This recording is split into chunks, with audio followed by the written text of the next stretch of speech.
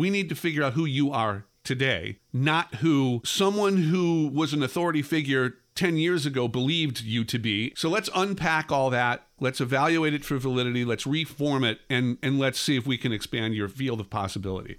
Yeah.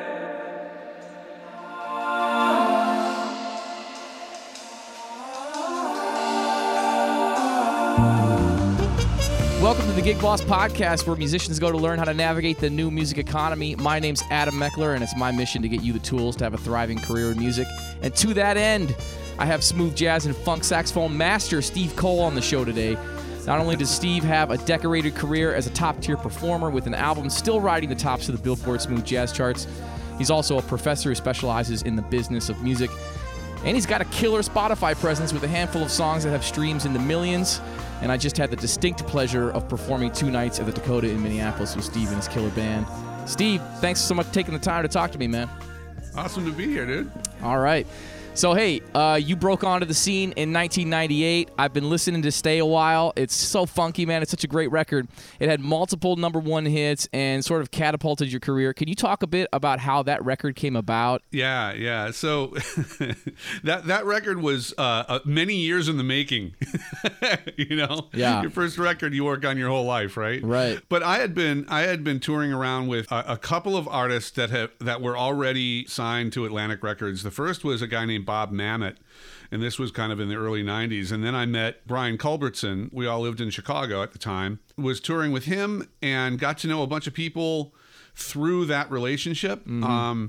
Brian actually, was cool enough to say, hey, you know what, you should think about doing your own thing. And, he helped me do that. We wrote a bunch of music together. We did one demo together, and it kind of got, let's just say, not the most enthusiastic response. Sure. And, we kept kind of at it. I kept touring with him, and he kept on helping me kind of develop my thing. It's interesting. I can narrow it down to like one song, which is actually on the Stay a While record. It's called Where the Night Begins. We wrote that together.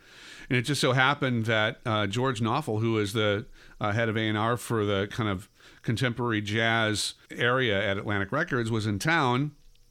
We had dinner with him and played him this track, and he kind of looked across the table. He's like, yeah, man, I think that's the move. I think you're ready. Awesome. So it was years. Yeah. Yeah, totally. It wasn't just like, hey, man, I've got, whatever, million streams on Spotify, sign me. No, it was a long time. But yeah, that's how it all started, man. Cool. Yeah, so I was going to ask if how much you were grinding before that first record came out, or if you had released other records and they just you pushed them away, or if that was really the first big one. That was the first one. I was more of just I was playing clubs, I was playing jobbing dates, doing a lot of sessions. The session scene in Chicago is pretty vibrant in that time period. So I was just grinding it out, man, as a side man, as a session guy, and then started touring and kind of just branched off from there. What was the touring like once the record came out and you started getting some traction? How hard did you go touring? Well, as hard as we possibly could. I mean, here's the thing. I got signed in 1998, which was just a couple of years before the Napster apocalypse, right? Right. And the record industry was at its highest level of revenue, so it was like a dream come true for 5 minutes. Had a lot of support from Atlantic Records. The album was a priority.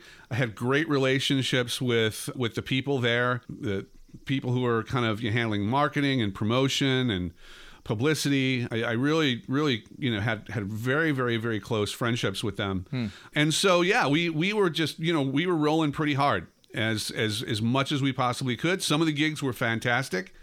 One of the first gigs was back in the day, the Goodwill Games in Battery Park. I played right before Trisha Yearwood. Wow. It was this weird eclectic thing. But then the next day was at the Taste of Cleveland. Yeah. And it rained. Yeah, sure. So we're covering up gear. I mean, it was all over the place. But, really a fabulous few years of very, very heavy touring. Really, really kind of, set things off. So you had that great relationship with Atlantic. What happened over the course of 20 years? How did your relationship with major labels change now that the economy and the way things work in the music business is so different. I'm a bit unique in that, especially in this day and age, is that I still am affiliated with record labels, and I have been throughout my entire career. I started out with Atlantic Records, then kind of got traded to Warner Brothers, and then I actually was, dropped from Warner Brothers around the Time Warner AOL merger, and I was on the beach for a minute, wondering what my next move was, and it's funny enough, I got into higher education. And right when I accepted a position as a professor in music industry at Columbia College in Chicago, I got another record deal. Huh. And this time it was with first Narada, which was then acquired by EMI and was folded into Blue Note. So I made a couple of records for Blue Note. Cool. Yeah. And then I ended up going with an independent label that was kind of aggressively signing a lot of the refugees from major labels. And that's Mac Avenue. Oh, yeah. I know Mac Avenue, yeah. Yeah, so I've been with Mac Avenue for like 12 or 13 years. They're absolutely fantastic. It's funny because there were some people I work with at Mac Avenue that I used to work with at Warner Brothers. Okay. Right? Yeah, that's interesting. So yeah, it's been a really great experience there. Do you do any kind of... I know some of the record labels I work with, there's like a community of artists. There's a Slack channel where like artists are like, this worked, this didn't, this venue has been responding to my emails. This venue hasn't. Rope-a-Dope Records is a record label I work with out of Philadelphia. Does Mac Avenue? I know like Sean Jones has released records on Mac Avenue. Great trumpet player. Tia Fuller. Yeah. Have you interfaced with any other artists on the label in any kind of significant way? You know what? Some of the artists on the label I knew before, notwithstanding our affiliation with the label. What you're talking about is would be phenomenal. Yeah. I'm not aware of any process in place for doing that, but note to self. Yeah, right. that would be amazing to just be able to, jump on a platform and say, hey, whatever. Hey, Christian McBride, how are you? Yeah, totally, man. Like, why isn't that a thing, And he would be like, I'm sorry, and you are? Get out of here, man. Yeah, so I remember hearing a thing, I don't remember exactly how it went, but Questlove was talking about when they first got signed, and he was like, he told the label, you got to also go sign this person, this person, this person, this person, and this person, so that our sound can be defined, you know what I mean? So the label became like a place you could point to and go, anybody that plays like The Roots or has that kind of like neo-soul vibe, it's like they're here at this label, So that kind of like creating community thing I think is really interesting for labels. I know a lot of labels don't do it. Rope-a-Dope does a good job of it, but whatever. It's a smaller, super indie. Yeah, I think that's a phenomenal idea. I think it would help labels kind of form stronger value propositions around what they're doing and how they're serving their artists. I mean, I think a lot of labels do a phenomenal job of doing that. But I think more and more today, community is becoming so critical, especially kind of in the creative sector, that having that hub would be just invaluable. Yeah, cool. Listening to your records and then getting to like play a live show with you, is there a way that you approach playing like your saxophone on records versus when you're live, and why are those two things different if they are? I can't say that I consciously think about a different approach to saxophone playing live and in the studio. That said, I think there's a discernible difference.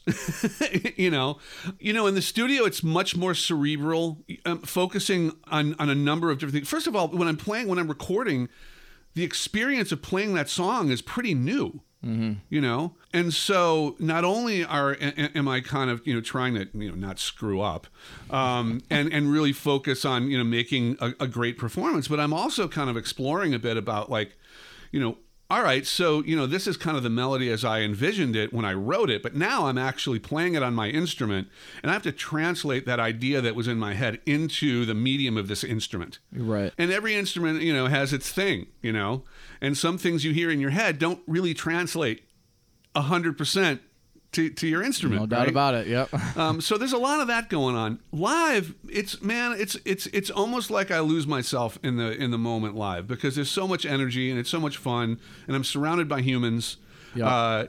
Very, very creative and amazing human beings playing instruments. And I think it's just like a more powerful, more just kind of like from the hip, let's go, let's do it. Yeah. And you mentioned when we were hanging, you mentioned like being on tour and having kind of a broken down band that's a little smaller and playing to tracks versus having like the full, like we did in Minneapolis, where we had like most of the pieces or all the pieces on the record. What's that experience like playing to a track versus playing? I think I know, but like, what's, it's like. You know what, man? For a while, it was very much just a necessity. Yeah. So here's an example of how the business has changed a bit. When I started out touring, not only did I have a full band with a couple of keyboard players, and I also had background vocalists. I had 3 background singers. Yeah, nice. And a tour manager. There were 9 of us rolling together. Awesome. 9 airfares, 9 salaries, 9 per diems. Yep. And many times, a bar tab of 10 people, including myself. Yeah. The economics of touring got a little bit tighter, and sometimes you can't afford to bring out so many people. It's just it's cost prohibitive. So playing with a track became a fact of life. I absolutely hate it. It's not like it spoiled the entire experience for me, but there's just this freedom that's just simply not there. Yep. With that track, you're really, really confined. Now, I know that some people have been really amazing with like putting tracks in Ableton and being able to trigger and loop. That's a whole skill set that I would love to develop, but I still, in performance, it's just another thing to think about. Yeah. Yeah. Having an actual person on the road who does that might not be a bad idea. Right. I'd like to talk a little bit about your music, like your writing and your influence from being from Chicago. You talked a little bit about Curtis Mayfield when we were on stage. It's like I played with this band that did a tune that was inspired by Curtis many years ago, and I never went and checked out Curtis Mayfield. I was like, that wasn't a thing that I had checked out. And so just in the last 3 months since like listening to your music and hearing you talk on stage, I've been listening to Superfly and a couple other things, and I'm curious like how the music of Chicago, like Chicago style funk, soul, blues, worked its way into your music, and how that's different than say somebody that was making like smooth jazz kind of stuff out of a different city. Right. So I hear it. I can hear the difference. No, it's palpable. I mean, Chicago is such an amazing city in that. Well, first of all, a lot of the same musicians are playing a lot of the same music. So, like, if you're in kind of a scene with different players, they might be playing the blues clubs on Wednesday, jazz clubs on Thursday, funk and R&B and soul, other days, gospel gigs, and I found myself kind of welcomed into this community of musicians, and I got to experience and play and learn about so many different styles of music in so many different venues and genres, and it just became this big like paella, this big stew, Yep. And it was just an inspiring place to grow as a musician. And so just kind of naturally, and I also studied classical music. I mean, I came up formally studying classical music. Right. So it was all there. And, the cool thing about that is there's so much source material there for you to kind of find your own voice. Like how do I want to combine these things in a unique way that's mine? Right. Of course, after many, many years of imitation. Right? Yeah, right. I was just looking at that Clark Terry quote where he says imitation, assimilation, innovation, in that order, right? Something like that. Exactly. Yeah. So, it was just all there, man. It was like all the ingredients, and I got to experience it all. I got to learn from some incredible musicians. And it was just such a welcoming environment. Cool.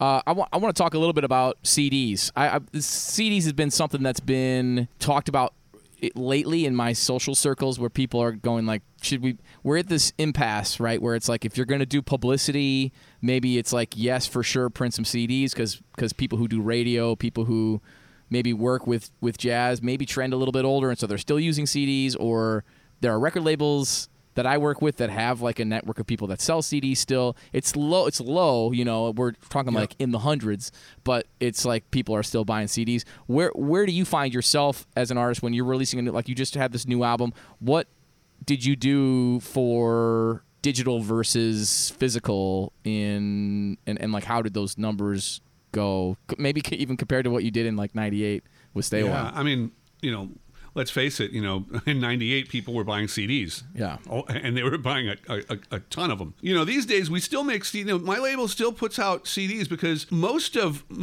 where I sell them are at shows. People still want them. They want to stand in line. They want you to sign something. They want to take something home. Yeah. I actually think that CDs are having a little bit of an uptick in terms of sales as of late. But I think that, a lot of artists I know are now really, really kind of focused on making sure they have vinyl available. Right.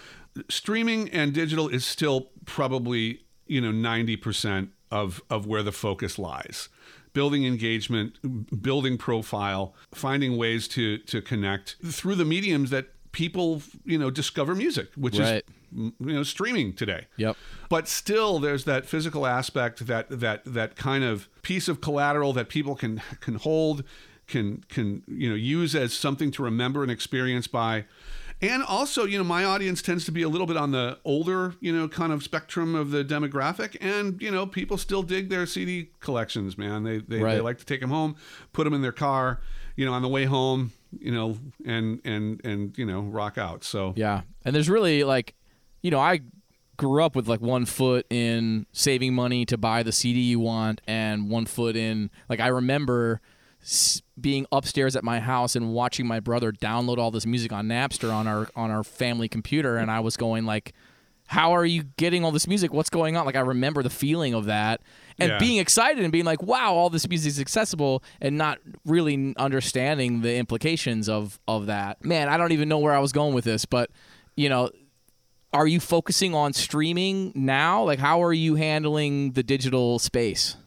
Yeah, I'm a lot of my focus is on social media and building engagement with fans, and growing my my engagement with not yet fans. Yeah.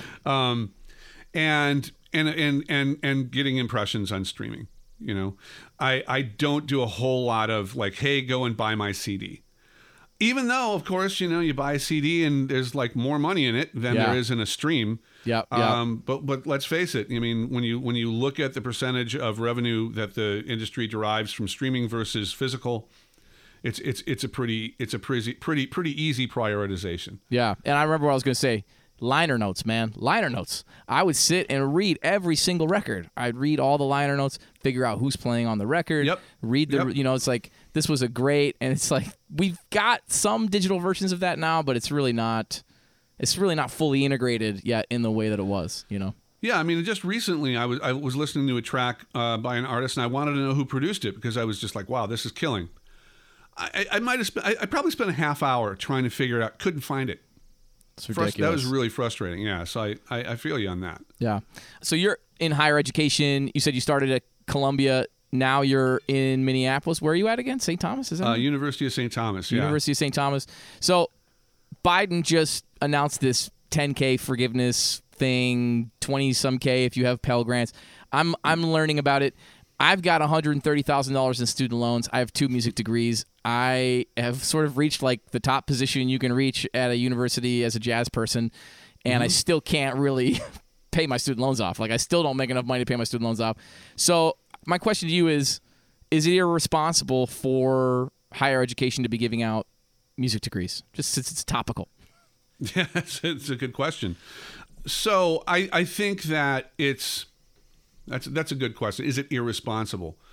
Let me approach it from this perspective. A responsible music degree, in my view, would need to contemplate much more than what a traditional music degree has contemplated in the past. Yeah.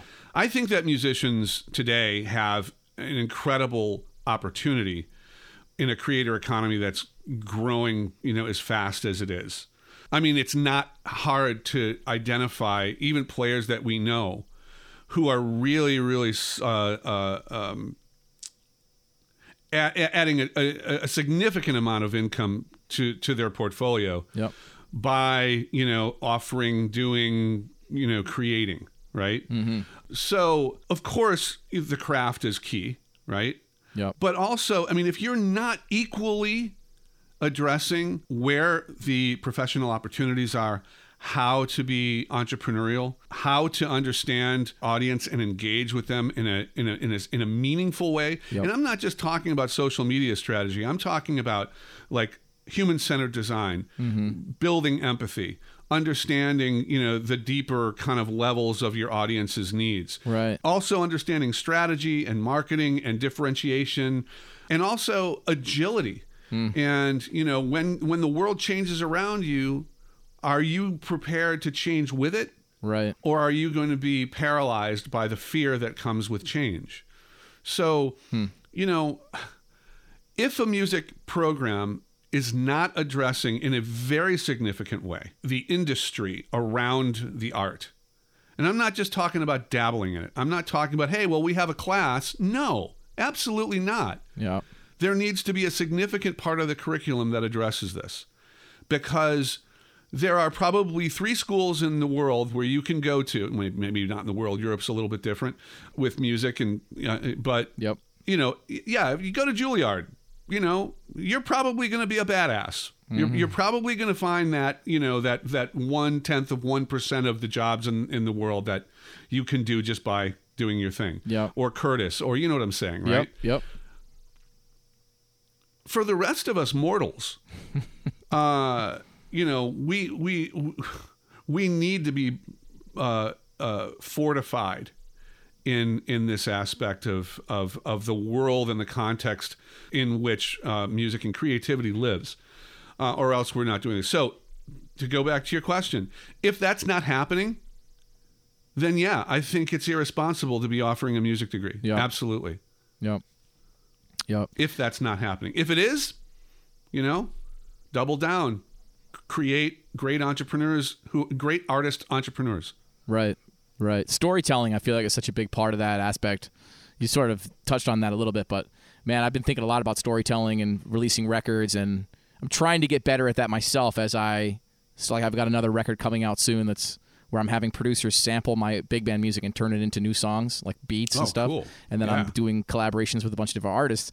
And I wanted to come up with an idea that I can say that quickly, that I can just be like, this is what the project is, and everybody can go, oh, cool, that's interesting. You know what I mean? It's like the story behind the thing is such an important aspect of just being able to, like, you're going to work with a publicist, so the publicist needs a story to tell, Absolutely, yeah. Cool. So what are you telling your students that are going out into the world to make a career in music? Are you saying, like, there's all these various different avenues to make a living, or you have to be... you have to have your fingers in a lot of different income streams that they come in? Like, I'm assuming some of them will become artists. Some of them will probably be industry people. Yeah. One of the things that I'm a big fan of is doing experiments early and often. A lot of students come to school and they don't know what they want to do, man. They have this one idea, right? Yeah. Like, I want to be a producer. I want to own a label. I want to work for a festival promoter. I want to be, a singer-songwriter, whatever you want to do. And that's great. You gotta get there somehow. Something creative needs to be driving you. Right. The one thing that I make sure that I do, and I use some, actual theory, some actual, social science methods to expand my students' idea about what's possible for them. Yeah. The one thing that I know for sure is that a lot of students come to college their first year and their head is filled with all of the assumptions that they have formed uncritically throughout their entire lives about where they begin and where they end, right? And one of the big things that I do is just like, hey, you're here now, and we need to figure out who you are today, not who someone who was an authority figure 10 years ago believed you to be, and so you just bought into that, right? Yep. So let's unpack all that. Let's evaluate it for validity. Let's reform it, and let's see if we can expand your field of possibility. That's one of the first things that's so critical. Yeah. And then you see, people's eyes light up, like, and again, stories. I have tons of stories about who I thought I was, Yep. and who I actually became. And if I would have listened to those assumptions, from back in the day, I wouldn't have done, 90% of the things that I've done. Mm-hmm. The other thing that, I do is really, we start talking about professional development literally from day one. And, we do have a class that happens like freshman year. It's called Entrepreneurial Careers in Music and Professional Practice. Cool. And part of it really is to just kind of start understanding goals, start understanding processes, start understanding, assumptions and possibilities, but then also like, how can we test different things? How can you go and do something and see if you actually like doing it? Not like get a job, not like get an internship, but like put something out in the world and check it out. Right. And experience what it means to whatever, that thing is. And we do it a lot because the more you experiment and the more that you try and test, first of all, the more comfortable you get with the process. And two, you explore and you discover so much more in a much more truncated, period of time. Yeah. So, it starts there. And then, of course, building into, I'm a big proponent of design thinking and applying that to creativity and the creative economy. Really starting with the people and not the problem. Right. And not starting with the solution, but starting with questions. Yeah. Right. I mean, we design experiences. That's our job as creatives. Whatever you do, whether you're a touring artist or whether you're, a festival promoter, you're creating experiences. Yep. And you're creating experiences for people. Yeah. I think a lot of people don't think that way. A lot of artists don't think that way. They're just like, I'm just going to make the music I make, and if you like it, cool, and if not, then f you or whatever. And it's like, well, actually, like people are paying to come see us and to have an experience, to be entertained, right? It's like, what are we doing to fulfill that? And I'm not a proponent of just simply, tailoring your music and your craft to whatever, market research you do. Yeah. It's more about kind of like, how can you bring your music and your creativity and your voice to as many people as you possibly can by knowing more about how your music connects with those people who are already following you. What does your music mean to them? And how can you tell that story in a more compelling way? Yeah. And create experiences around what you do that are articulated with what you learn from your audience. Right. So are you using any kinds of tools that help with that? I mean, I've been hearing about bands in town recently and how it's a great resource for artists, and Chartmetric. I had a guy on who works for Chartmetric recently, which kind of tracks all your various different interaction with fans through social and streaming platforms. Are you personally using any tools like that?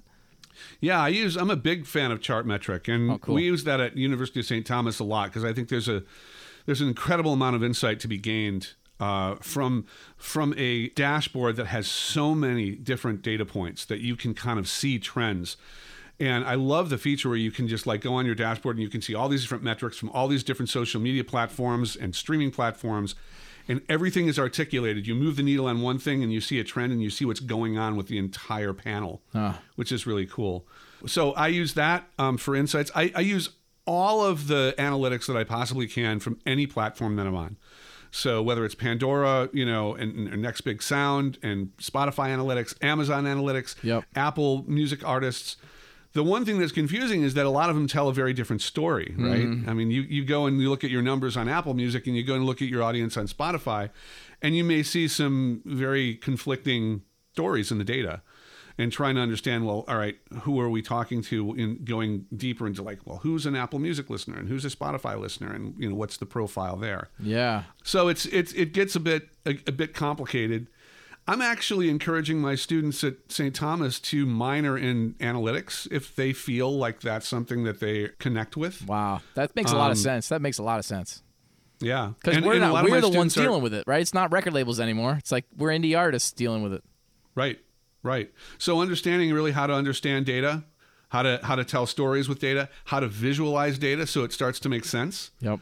Not only is it good for your own practice to understand what's going on with your fan base, but it's also really critical if you want to engage with another area of the industry. Like you want to get a gig, right? Yep. You go to a promoter and you're like with no data about you, and just your good looks, and it's not going to happen. But if you actually can tell a story and you have some metrics to back it up, even if it's not astronomically awesome. If you can show a trend, if you can show growth and understanding, and also the fact that you're a strategic partner as opposed to just somebody looking for a gig, you might have better luck. Yeah, that's awesome. So that's so great. What are you up to now creatively? What do you have going on? Right now, I'm actually really trying to level up the kind of online engagement. I was taking a break from the road. I mean, COVID was obviously kind of a forced hiatus. But I actually, after touring for like 30 years, was it 30? Holy crap. Maybe it's 25. Maybe I'm not that old. And really kind of just so much a part of my everyday. Just, I know that I'm going to be on a plane this week, no matter what. Right. Felt great to be home, So I extended that little vacation for a while, very purposefully. Anyway, really trying to kind of level up the online engagement and create more content because it's just kind of something I really enjoy doing. But also, starting to plan to, ease back into, live music and playing gigs without tracks. Yes. So Smoke and Mirrors is out, the new record. We're going to link Steve Cole's music in the description of the podcast. Check out what Steve is doing. It's killer. Dude, this was awesome. Thank you so much for talking to me. My pleasure. I'm flattered to be asked to be on your podcast. All right, man. Cool. We did it. Thanks so much for listening to my conversation with Steve Cole. If you want to get deeper into this thing, you can jump over to the Gig Boss Podcast Facebook group. We discuss all the topics that we encounter on the podcast. We also have an app called Gig Boss. It's an organizational tool for musicians, for band leaders. You can create groups, you can create events, you can track all your events in a chronological scrolling feed of gigs. You can click on a gig and see all the details, click on the address to pull up Uber or Lyft or your native Maps app on your phone, and a whole bunch of other new stuff is coming. The Gig Boss app is free on iOS and Android. We also have a deal going on with Ari's Take Academy where if you take one of their courses, you can get 10% off by putting in the code GIGBOSS, GIGBOSS. They offer courses on sync licensing, on running ads for your music, and all kinds of other useful stuff. All that stuff is in the description. Thank you so much for listening. It really means a lot. I can tell that we're growing. I can tell that new people are finding us. I appreciate you being here.